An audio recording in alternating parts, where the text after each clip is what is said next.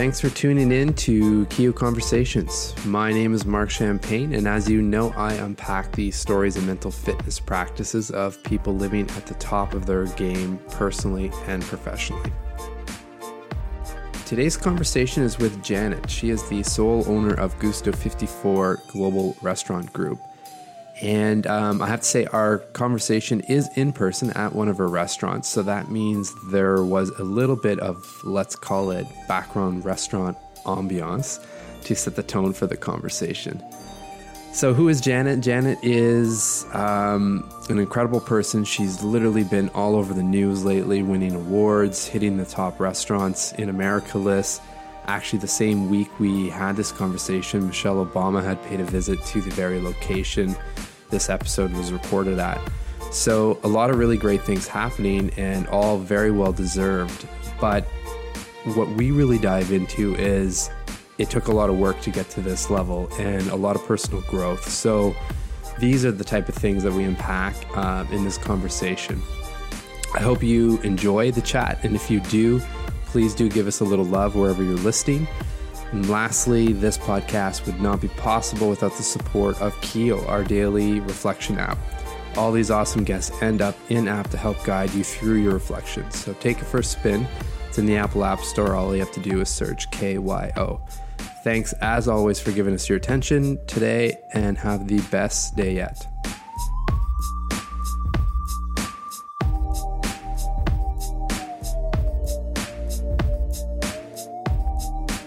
Who are you, or what defines you?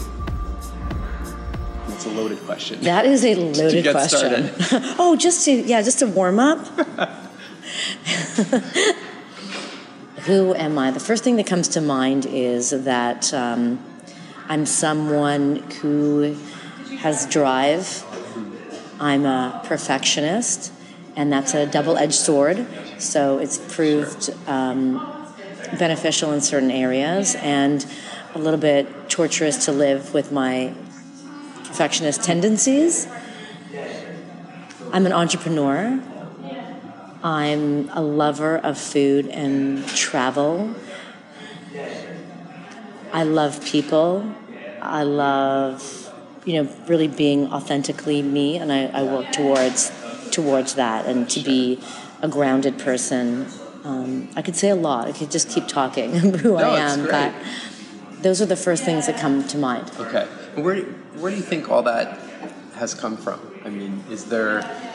I've done the research, obviously, for this interview, but like entrepreneurship's been in your family.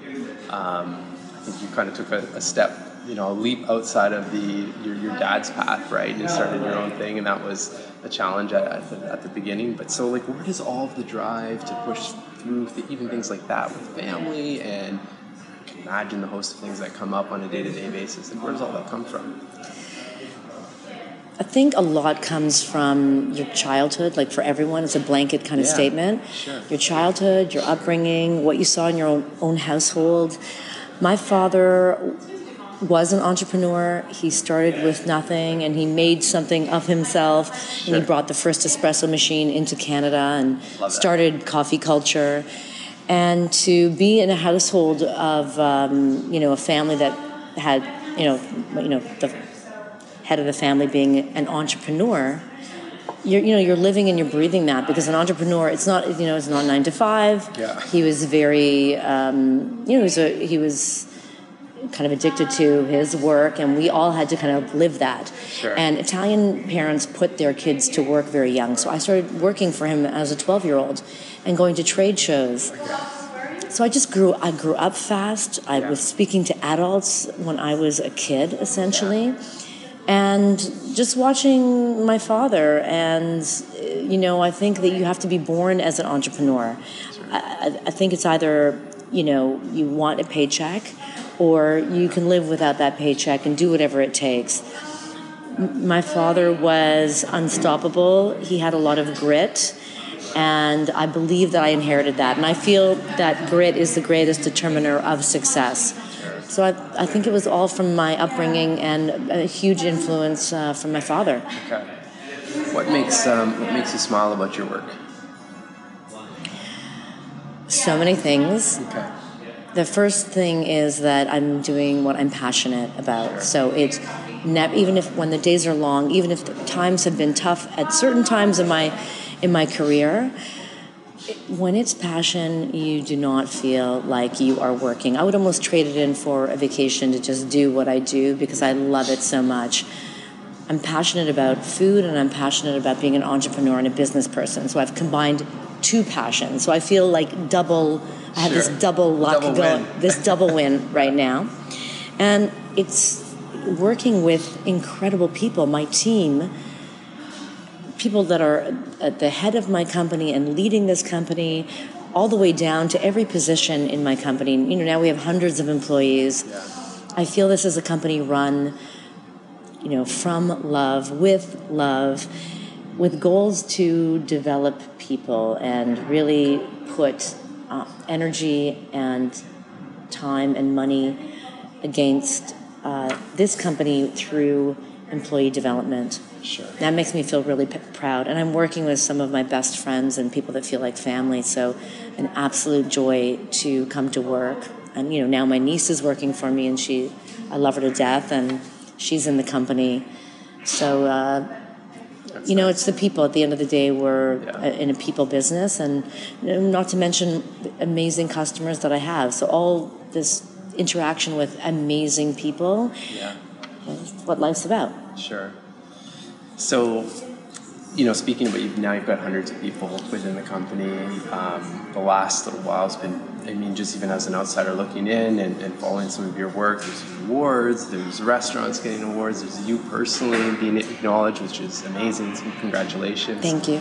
But I find what happens is people see that, you know, from the outside and say, oh, wow, things are really taking off. But that's years of work, right? So I'd like to touch a little bit on that with you.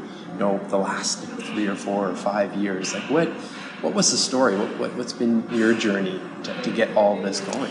Well, it's definitely, I'm getting a lot of accolades right now, and like right now all at once. Yeah. And so this overnight success, which it looks like, started 21 years ago. Exactly. This is why I wanted to bring it up. Yes. It was, you know, I was not expanding, I had no intention to expand rapidly. I opened my first restaurant 21 years ago at the corner of Yorkville and Bel Air, and great location. It was successful from day one.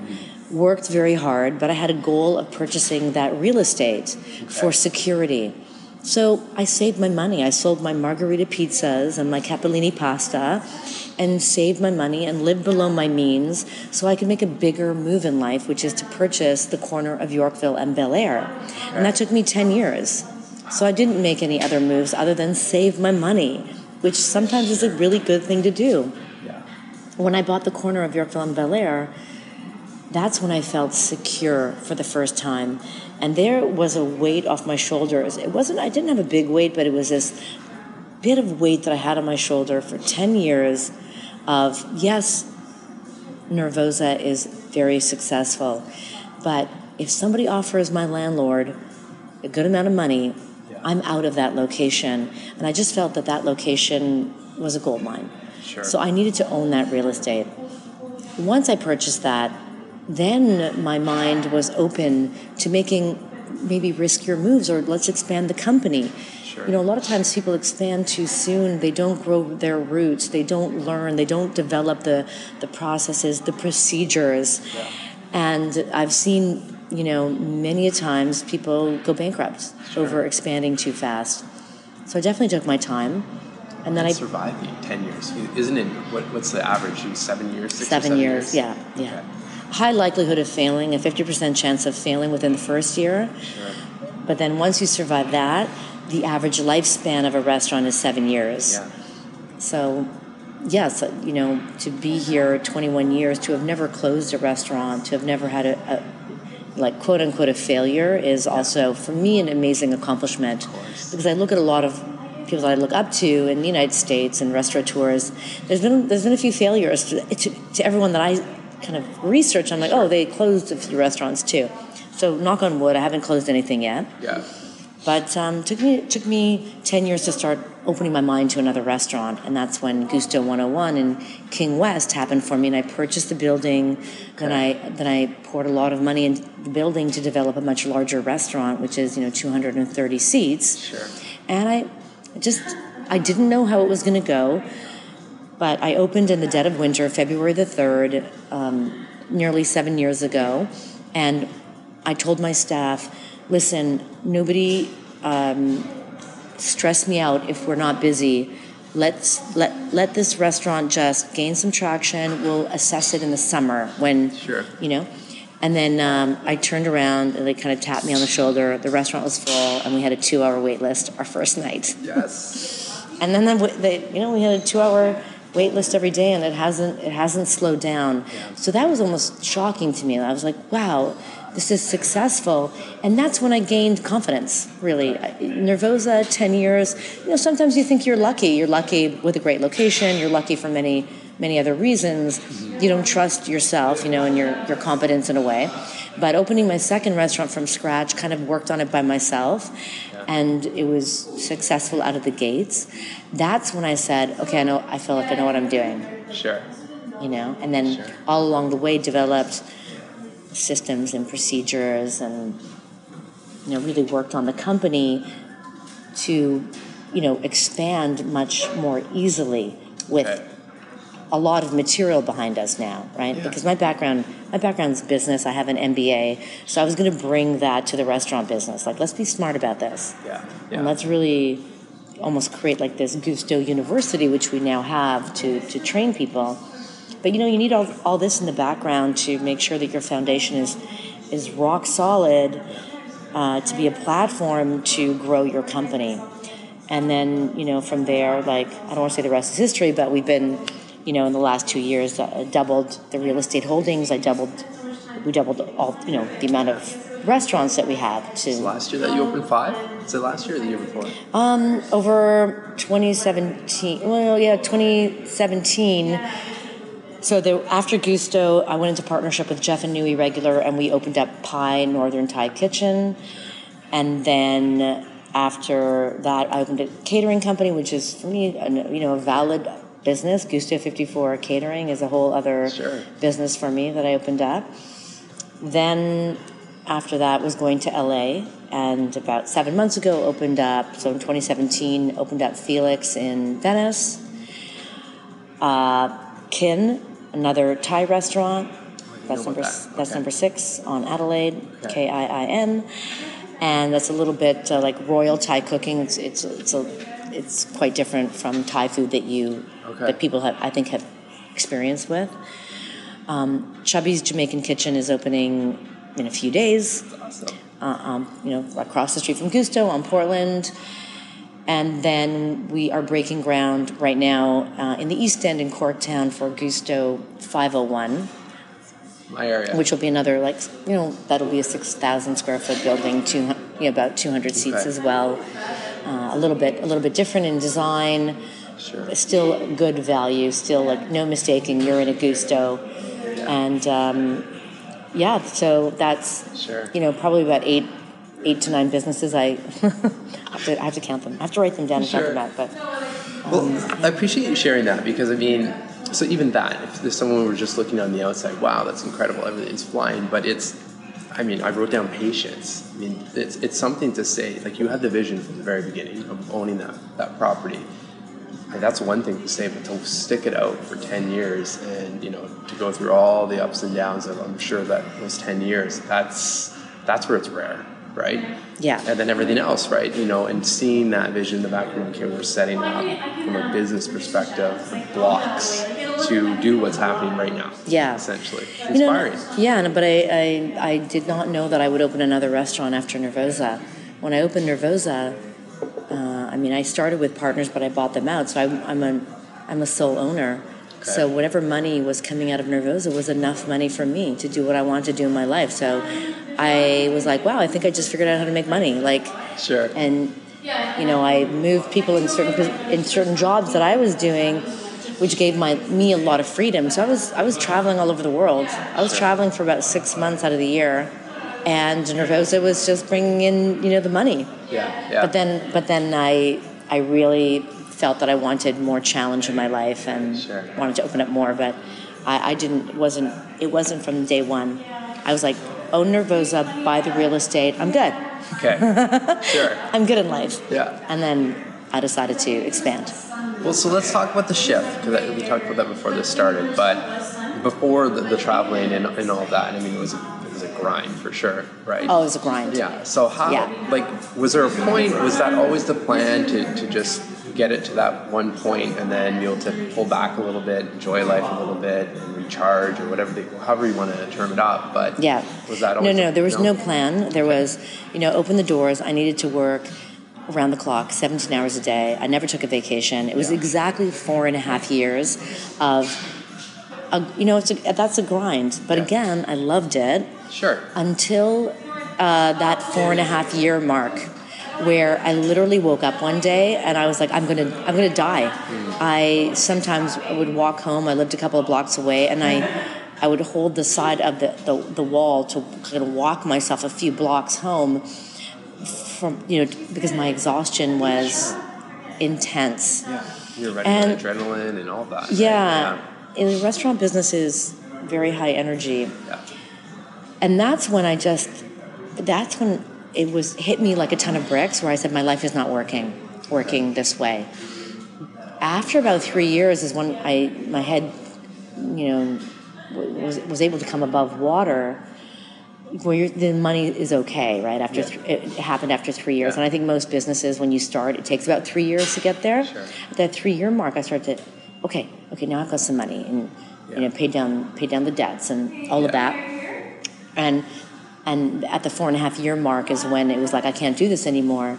And at that point I was like, do I sell the business, or do I flip this on its head and just, operate completely differently and delegate? And how I did that was, I didn't know how I was going to do it, because I was doing everything. So I was opening the restaurant, I was closing the restaurant, I was working whatever position I took, but I worked every position in the restaurant. I was the bookkeeper. I did everything, like most kind of mom and pop shops, Sure. You take on doing everything. So what I did was, I said it to myself, like, I don't know how I'm going to do this, but what I'm going to do is I'm going to buy a ticket to India, 30 days out, and I'm going to be away for a month. And so I have giving myself 30 days to figure it out. But I'm leaving. I'm going on a plane. Because I was like, at that point, I actually didn't care if the business failed, because I was like, I can't sustain this. Yeah. So immediately I was like, I hired a bookkeeper. I grabbed one of the guys from the front of the house, who's still by my side 21 years later, Demetrio Bianco. I said, okay, you're going to be, GM and head of, everything front of the house. Yeah. My chef at that time, I'm like, you're head of everything back of the house. Bookkeeper, I'm like, here's what I do. Passed it on and took off and went to India. So it's key. I mean, that's inspiring. You set a deadline, obviously, right? Yeah. And put the systems in place to be able to succeed in that. It's another really unique thing. Yeah. I'm a perfectionist, and I knew that I would never leave until I saw it run perfectly, which was never going to happen. Yeah. So I bought that plane ticket, forced myself out. And when I came home, no, things were not great. Sure. They weren't horrible. And I said, as long as the place doesn't burn down. Yeah. Like, I just didn't care. Sure. I just needed to find my life. And then I came back and I said, okay, what worked, what didn't work? And then they told me, people complaining that they didn't see me around Nervosa anymore. And I'm like, they'll get over it eventually. Yeah. And then kept working and training and seeing the gaps. Okay, what do we need to do? And that's all I did was I would go away. It wouldn't work perfectly.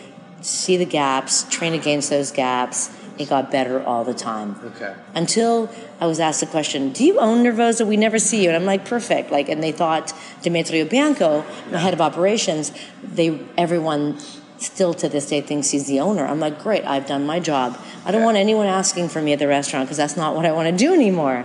Yeah. So it was perfect. It's amazing. So let's talk about you a little bit specifically. And you hit that wall, obviously, almost literally. Yeah. You put in those systems in place and kind of set up a new vision. But what are some of the things that you do and some of the non-negotiables in your life now?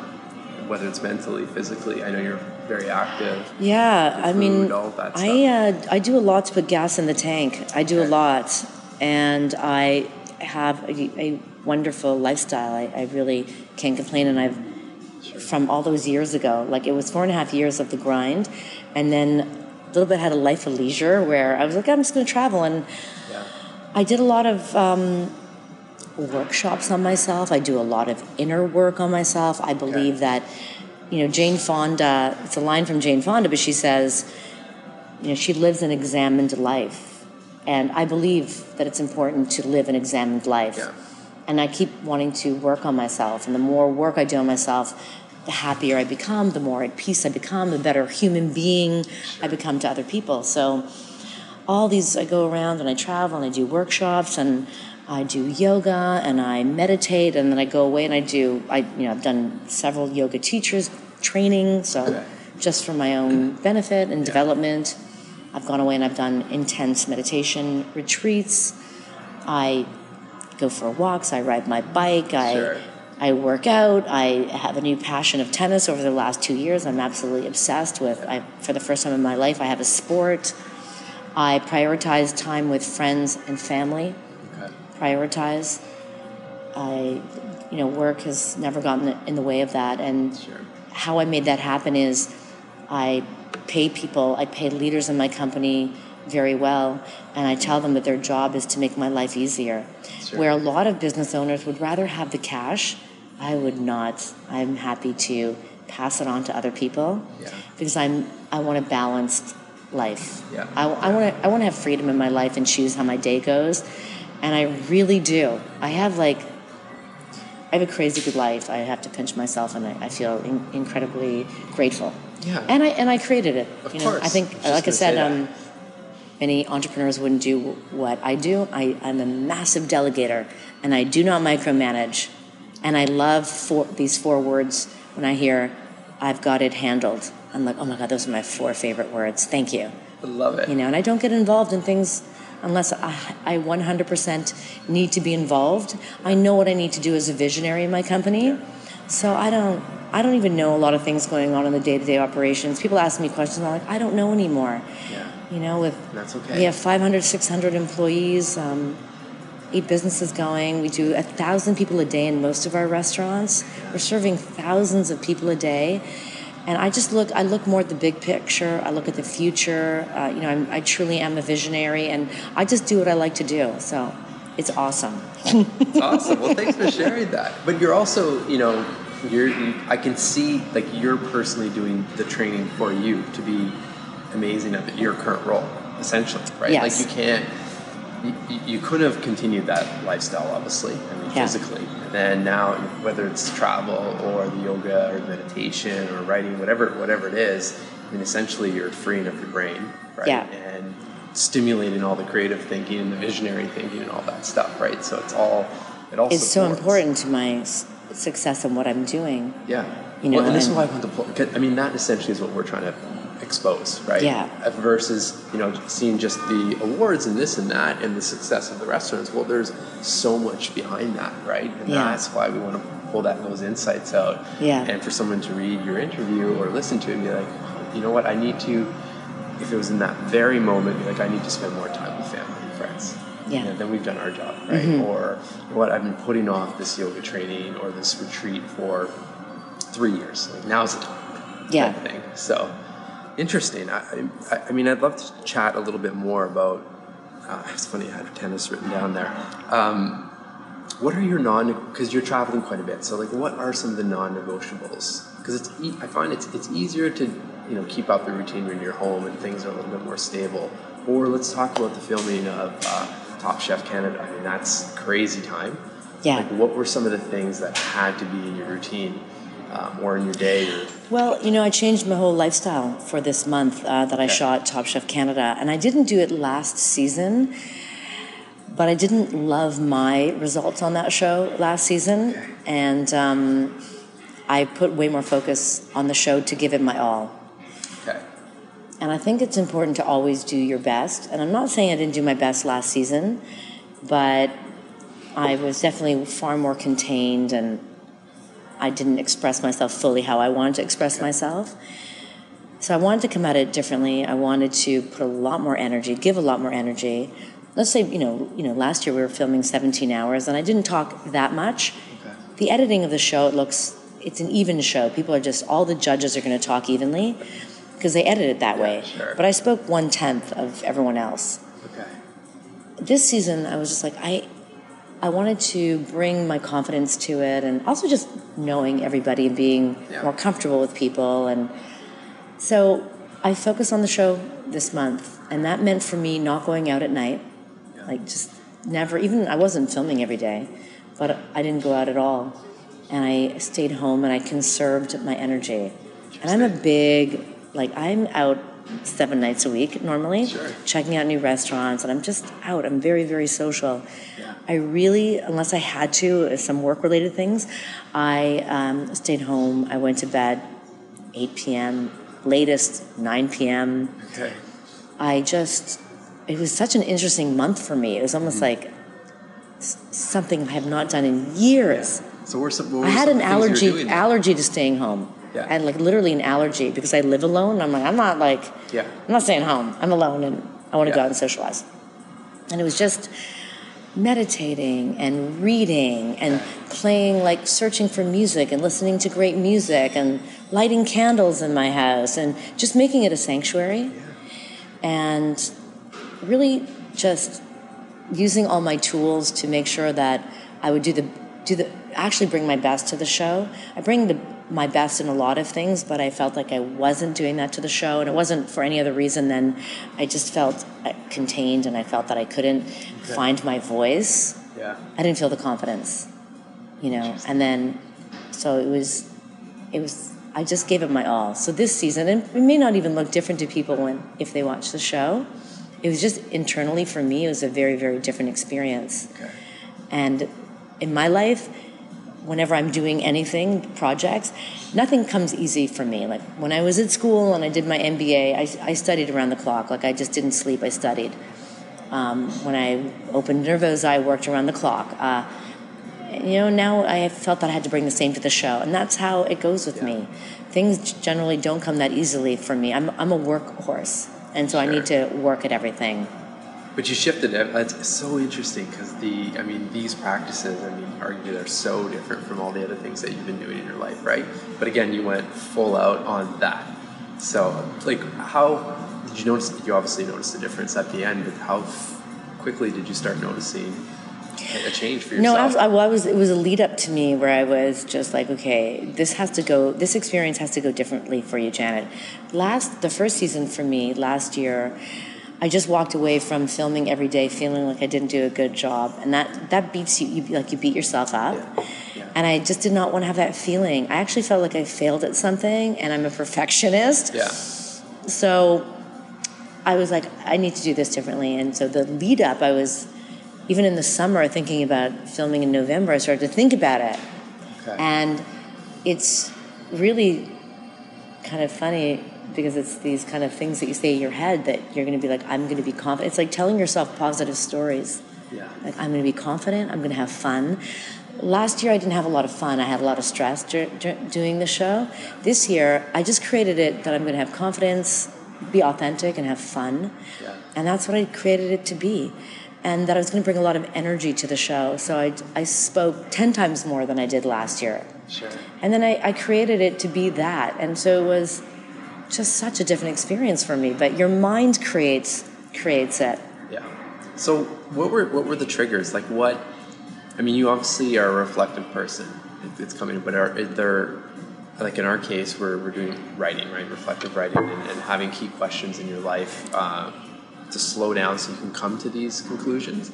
But was this you finished the season, you weren't feeling great about it, or like November hit, like what where in your day or in your process did these insights come up or these triggers for you to act on them? Well, it was, last year doing the show, I didn't, like my performance and what I was doing. And then viewing the show, I, maybe a couple of shows I liked. The rest I didn't like what I did on the show. Okay. And I felt that I had so much more to say, and somehow I was holding back. So, when we got renewed for another season, I just said to myself at that point, like, I'm not repeating what I did. Okay. Because I want to also enjoy everything that I do.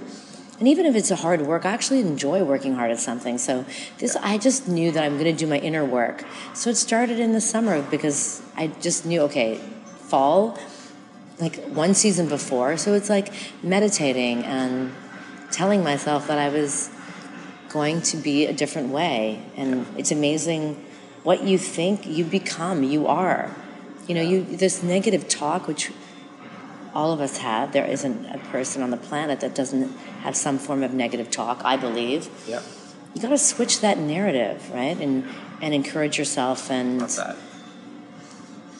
I'm actually reading a book about tennis right now. And Which one is that? Because I'm a huge tennis fan as well. I knew you were going to ask me. I'm reading it right now, and I'm blanking probably because I'm so tired. Andre Agassi's? The Inner Game of Tennis. Oh, okay. The Inner Game of Tennis. It's a bestseller right now. Heard of that one, yeah. I've never really had a sport, and now for 2 years, I have a passion. I never, you're amazed when you just pick up something and you're like, you find a new passion. Yeah. It's just so much fun. But this book, The Inner Game of Tennis, is more about life and how you talk to yourself in your mind. And how, let's say you're practicing just doing a clinic and you're hitting great, and then you go play and everything falls apart, and it's that mental conversation that you have. Yeah. So even now when I'm playing tennis, I don't, I'm hitting bad, I'm having an off day. I'm just very like, it's going to get better, Janet. I don't beat myself up because we do, right? When you start playing tennis badly and you know better, but you can't connect to why you're hitting so terribly, and you start like, what are you, an idiot? Yeah. Janet, like, well, you can't do that in life. Yeah. So it's shifting those negative conversations, and they're powerful. The mind is so powerful. So powerful. And it doesn't take that much to just change the conversation. Sure. To being an encouraging one. I love that. You'll for sure love. I just finished reading Maria Sharapova's book.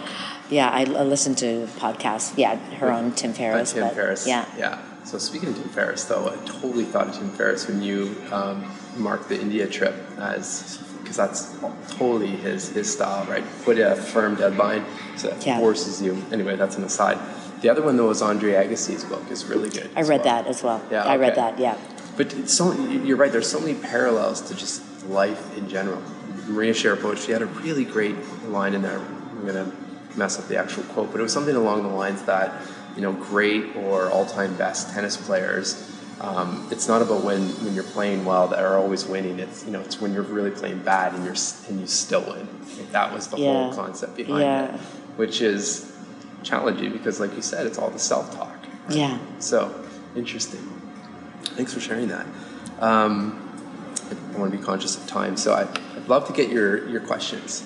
Are there 2 or 3 questions that you find you are asking yourself on a frequent basis, or during any of these big life-changing events or business opportunities that you think would be valuable for people to have in their template or within our app? Questions that I ask myself when I have opportunities, it's, I have to make sure that I'm doing it for the right reason. So I'm not motivated by money. Yeah. And I think it's a losing game if your focus is on money. So it has to fit in. And, a lot of times people ask me, why are you doing this, Janet? Why are you expanding so much? And I feel like I'm just getting started. We are going to do so much more.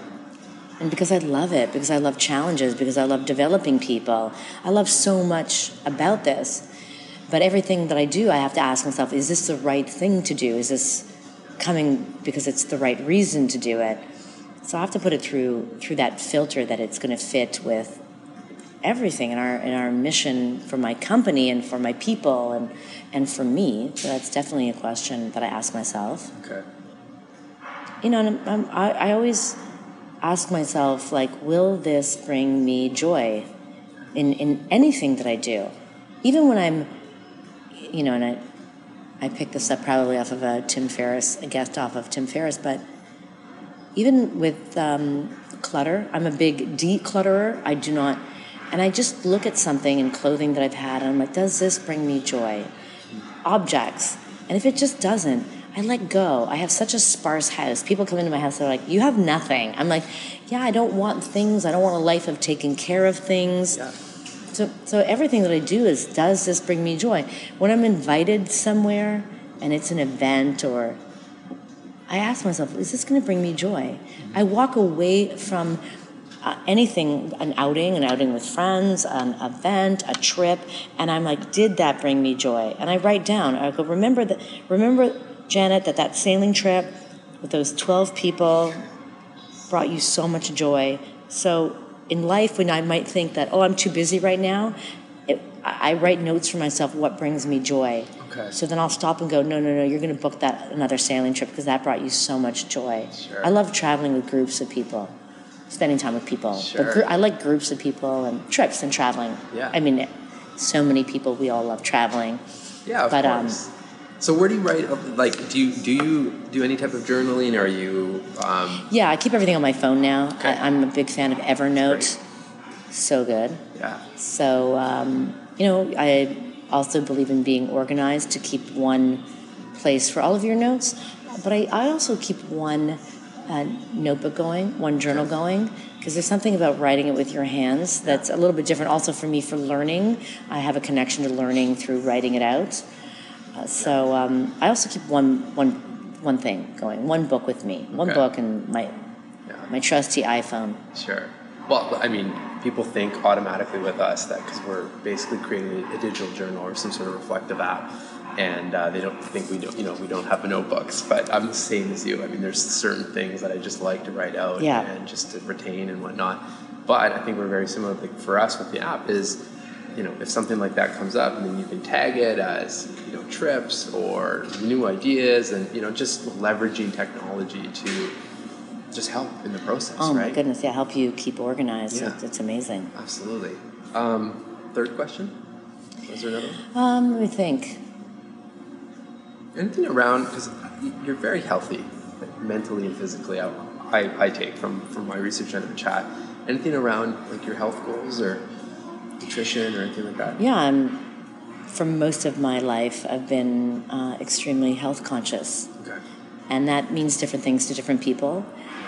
But I have a really healthy lifestyle, and I move my body a lot, and I get energized by being in nature, so I'm outside, and the mind, body, spirit, and the yoga, and I choose what I think are healthy foods, and I only have organic in my house. When I'm eating out and I'm checking out restaurants, I can't be that fastidious about it, because I also need to just eat at a lot of different restaurants for me in my work. But it's the 80-20 rule, I think, for everything. 80% of the time I'm choosing for my health. I'm eating for my health. But I also, my diet may not be healthy to other people, but I'm a carnivore, and I like protein and fish. I like meat and vegetables and raw salads, and I pretty much don't eat processed foods. Yeah. So not much processed foods. Try to have grass-fed beef and healthy sources of those proteins. And, Sure. Yeah. You have a pretty I don't want to call it strict, but a pretty consistent morning breakfast from what I saw in a past interview. Oh yeah. Double espresso. Yeah. Well, I changed my breakfast, so now I'm eating. Okay. I had an intolerance to egg yolks, and then I found that pasture-raised eggs, I didn't have an intolerance to that. So I'm back on full egg because I believe in the fat. I'm big on fat right now. Yeah. For I'm in my second year of Tim Ferriss keto, a little bit of a ketogenic lifestyle. I'm not strict with it, but it's I have bacon, eggs. I mean nitrate-free bacon. Yeah, of course. But I love my bacon and eggs and avocado, and it might be some sautéed kale. But definitely a double espresso. But I love having breakfast. Yeah. I just love it. It's just a routine in my life. I wake up early just to have that quiet time and eat a really great breakfast. Well, that's kind of where I was going with that, was just the quiet time, the consistency, and I guess removing some of the decisions for the food. And I wrote down a quote where I'm looking for anything to help my brain function at its highest level. Yeah. I love that. Yeah. Love that. And Yeah. it's so clear. I mean, that was related to your morning routine, but it's so clear to everything that you're doing. Like that is a huge goal or objective for you. Yeah, I'm taking a lot of fish oils every day, and Okay. I want to have my brain functioning. I think we all do. Yeah. I'm not sure today if it's functioning that well. Functioning great. I definitely feel the exhaustion from the show today a little bit more, but it's normal. I think it's very natural coming off of a very intense schedule Sure. right now. But yeah, just taking supplements to help my brain. Yeah. I see an osteopath who does a type of biofeedback that I Okay. just started. Where you wear goggles and you listen to someone talking and affecting your subconscious, and also flashing kind of lights. Your eyes are closed, but stimulating the brain. Like I'm all over like anything. Like I want to go do the float tanks. I've tried that down here. Yeah. On Queen. I want to get into that. Like I just hear anything, and I'm like, I try everything. I'm so open-minded, and I take what works and I leave behind what doesn't personally work for me. Yeah. Yeah. Awesome. Last question for you as we sit here today. What are you most grateful for? I mean, being healthy. Being healthy is. I think health is wealth, and when you are healthy, and when your loved ones are healthy around you, I think you should not complain. Like any other complaint, I just don't think it's valid. Like life is hard, and there's ups and there's downs, and to be able-bodied, because I love so much doing so many activities in my life, and that I can do that in my life. I'm the most grateful for that, and that right now everyone around me is healthy. Sure. My father was sick for many years and he died, and watching him go through that life, you can't be happy when somebody around you is suffering. Yeah. Right now, my closest of friends and family, everyone's healthy, pretty much. Yeah. And so I'm most grateful for that. Like life is good when you're healthy.